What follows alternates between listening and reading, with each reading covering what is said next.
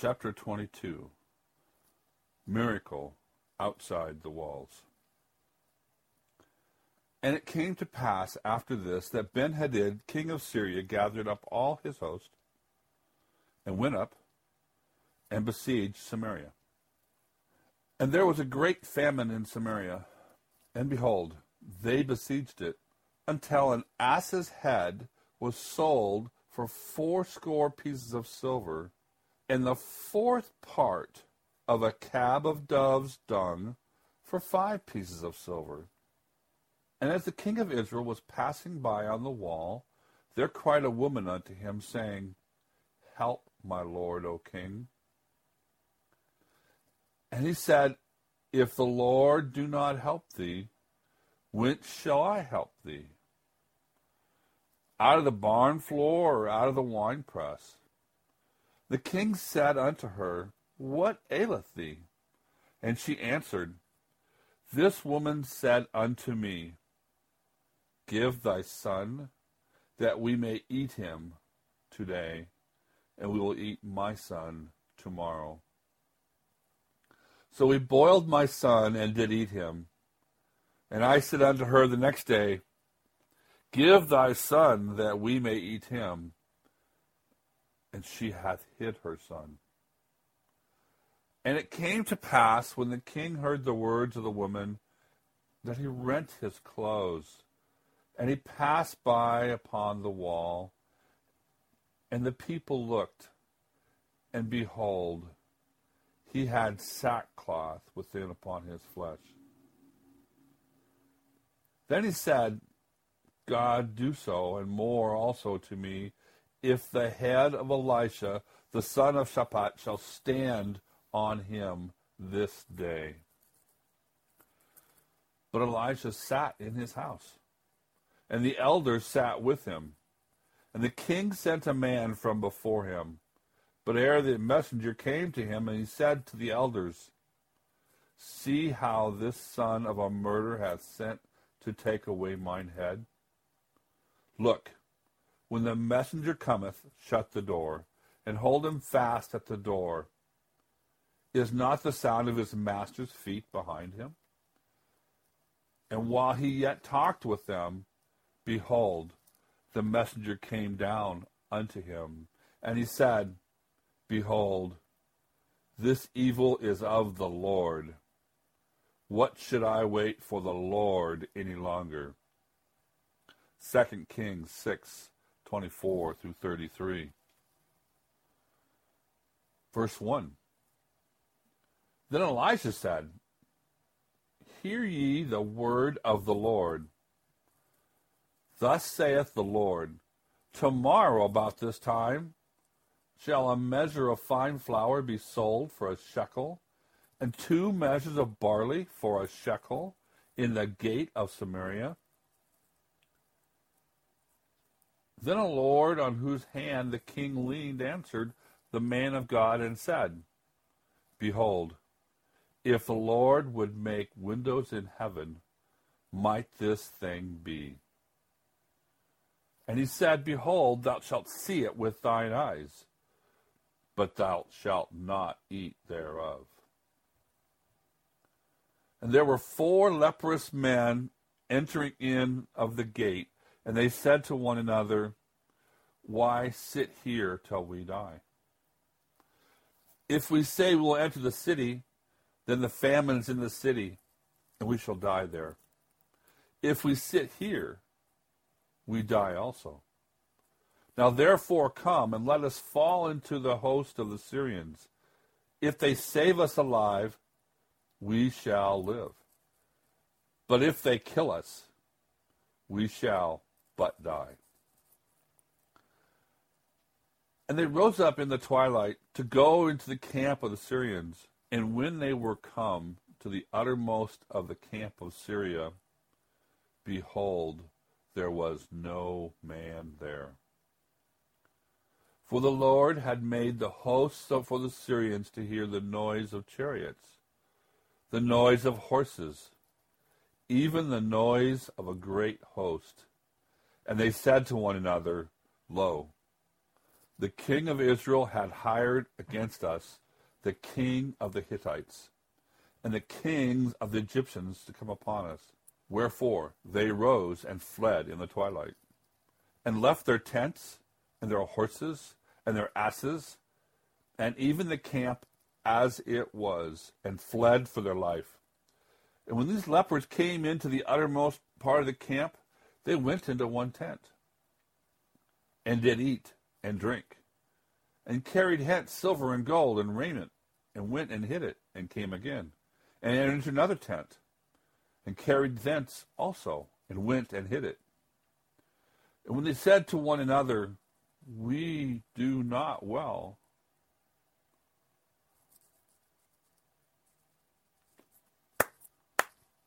then they said to one another, We do not well. This day is a day of good tidings, and we hold our peace. If we tarry till the morning light, some mischief will come upon us. Now therefore come, that we may go and tell the king's household.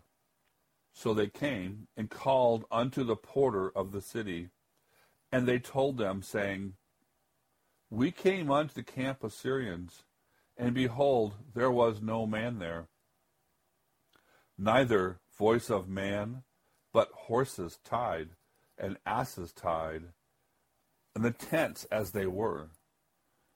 And he called the porters, and they told it to the king's house within. And the king arose in the night, and said unto his servants, I will now show you what the Syrians have done to us. They know that we be hungry. Therefore they are gone out in the camp to hide themselves in the field, saying, When they come out of the city, we shall catch them alive, and get into the city. And one of his servants answered and said, Let some take, I pray thee, 5 of the horses that remain, which are left in the city. Behold, they are as all the multitude of Israel that are left in it. Behold, I say, they are even as all the multitude of the Israelites that are consumed. And let us send and see. They took therefore 2 chariot horses, and the king sent after the host of Syrians, saying, Go and see. And they went after them into Jordan, and lo, all the way was full of garments and vessels, which the Syrians had cast away in their haste. And the messengers returned and told the king. And the people went out and spoiled the tents of the Syrians. So a measure of fine flour was sold for a shekel, and 2 measures of barley for a shekel, according to the word of the Lord. And the king appointed the Lord on whose hand he leaned to have the charge of the gate, and the people trode upon him in the gate. And he died, as the man of God had said, who spake when the king came down unto him. And it came to pass, as the man of God had spoken unto the king, saying, 2 measures of barley for a shekel, and a measure of fine flour for a shekel, shall be tomorrow about this time in the gate of Samaria. And that Lord answered the man of God, and said, Now behold, if the Lord should make windows in heaven, might such a thing be? And he said, Behold, thou shalt see it with thine eyes, but shalt not eat thereof. And so it fell unto him, for the people trode unto him unto the gate, and he died. 2 Kings 7, 1 through 20. The siege of Samaria was a grim one. The sieges of walled cities from antiquity through a siege of Paris in the Franco-Prussian War have been ugly tales of famine, cannibalism, and erosion of civilized behavior. The horrors of sieges soon reveal how real man's faith is. Too often the niceties of civilized behavior give way to rampant evil. In Scripture, judgments are the prelude to salvation if the judged repent of their apostasy. If men are ready to learn from judgment, salvation follows. If not, then reprobation ensues. In judgment, God gives men and nations another opportunity. The famine in Samaria reached the point that an ass's head sold for 80 pieces of silver. And, quote, the fourth part of a cab of a dung's dung for 5 pieces of silver, end quote. Quote, dove's dung, quote, has not been clearly identified, but it may have been a week's amount. The fourth part of a cab is a half a pint. At the same time, cannibalism began to appear. 2 women, to survive, decide to eat their sons. After the first had sacrificed her son to their hunger, the second woman hid her son to save him. The first woman appealed to the king. The king's reaction was first shock and then anger against God for allowing such things to happen and for allowing Israel to experience these horrors. Unable to strike at God, the king decided to strike at Elijah and to have him executed. Elijah ordered the doorway to be barred to the king's messenger until the king himself, coming also, arrived. The king, on arriving, announced his anger against God. Quote, behold, this evil is of the Lord. What should I wait for the Lord any longer? End quote. 2 Kings 6:33. Clearly, Elijah had counseled Israel to have faith in and wait on their covenant God. The king saw this as futile. God was worthless to him if God refused to spare him judgment. Elijah then prophesied that in about 24 hours, a measure of fine flour and 2 measures of barley would be sold at the gate of Samaria for a shekel each. Given the situation, this seemed to be a ridiculous statement. The Lord, next to the king, commented sarcastically, quote, behold, if the Lord would make windows in heaven, might this thing be? End quote. Elijah answered, quote, behold, thou shalt see it with thine eyes, but thou shalt not eat thereof. End quote. 2 Kings 7, verse 2. That evening, 4 starving lepers inside the gate decided to beg for food from the Syrians. At worst, they might be killed, but death from starvation was theirs if they did not act. At best, some food might be tossed their way. Going to the Syrian camp, they found it abandoned. God had, during the night, caused the Syrian army to hear the approaching sounds of a vast army. And the Syrians, assuming that both Hittites and Egyptians had come to Israel's rescue, abandoned camp and fled in terror. The lepers ate and seized gold and silver and clothing for themselves, which they took away and hid. But later they decided to tell their own people in Samaria of the abandoned camp. The court was suspicious and assumed an ambush. However, a scouting party was sent out and returned to confirm the lepers' report. In the mad rush by the people within the walls to seize the abandoned food, wealth, and supplies, the sarcastic Lord was trampled to death by the mob. The episode is a revealing one.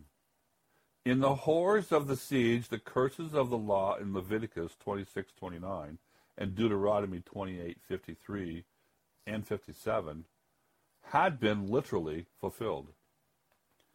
The king, Joram, Ahab's son, did not recognize the judgment as one which was deserved, nor did he turn to the course of obedience to gain God's blessing.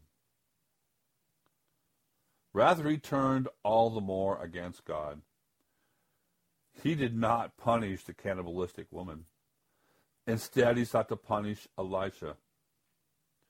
Perhaps only because the elders of Israel were with Elijah did he refrain from having Elijah killed on the spot. Joram's statement, quote, "What should I wait for the Lord any longer?" End quote. 2 Kings 6:33 is revealing. For Joram, man is sovereign. And if God does not serve man, then man can turn away from God. God must deserve man's allegiance and worship, in Joram's thinking. The doubting Lord was trampled underfoot. So it is with God's wonder-working providence in every age. The doubters are trampled underfoot by the onrush of God's miraculous dealings. In due time, Joram himself died, slain by Jehu. He witnessed miracle after miracle and saw nothing. The deliverance of Samaria is notable. It was predicted by Elijah. It was both supernatural and thoroughly natural. The ungodly could see the entire incident as a happy accident and thereby evade the facts of both judgment and deliverance. So much of history is like this. We can bind ourselves to God's judgments and thereby invite the totality of reprobation, or we can see all history as God's providential shaking of man and nations. A miracle had taken place outside the walls of Samaria. Judgment was in process within the city. Samaria's days were numbered. A greater power than Syria would bring down a greater judgment upon Israel.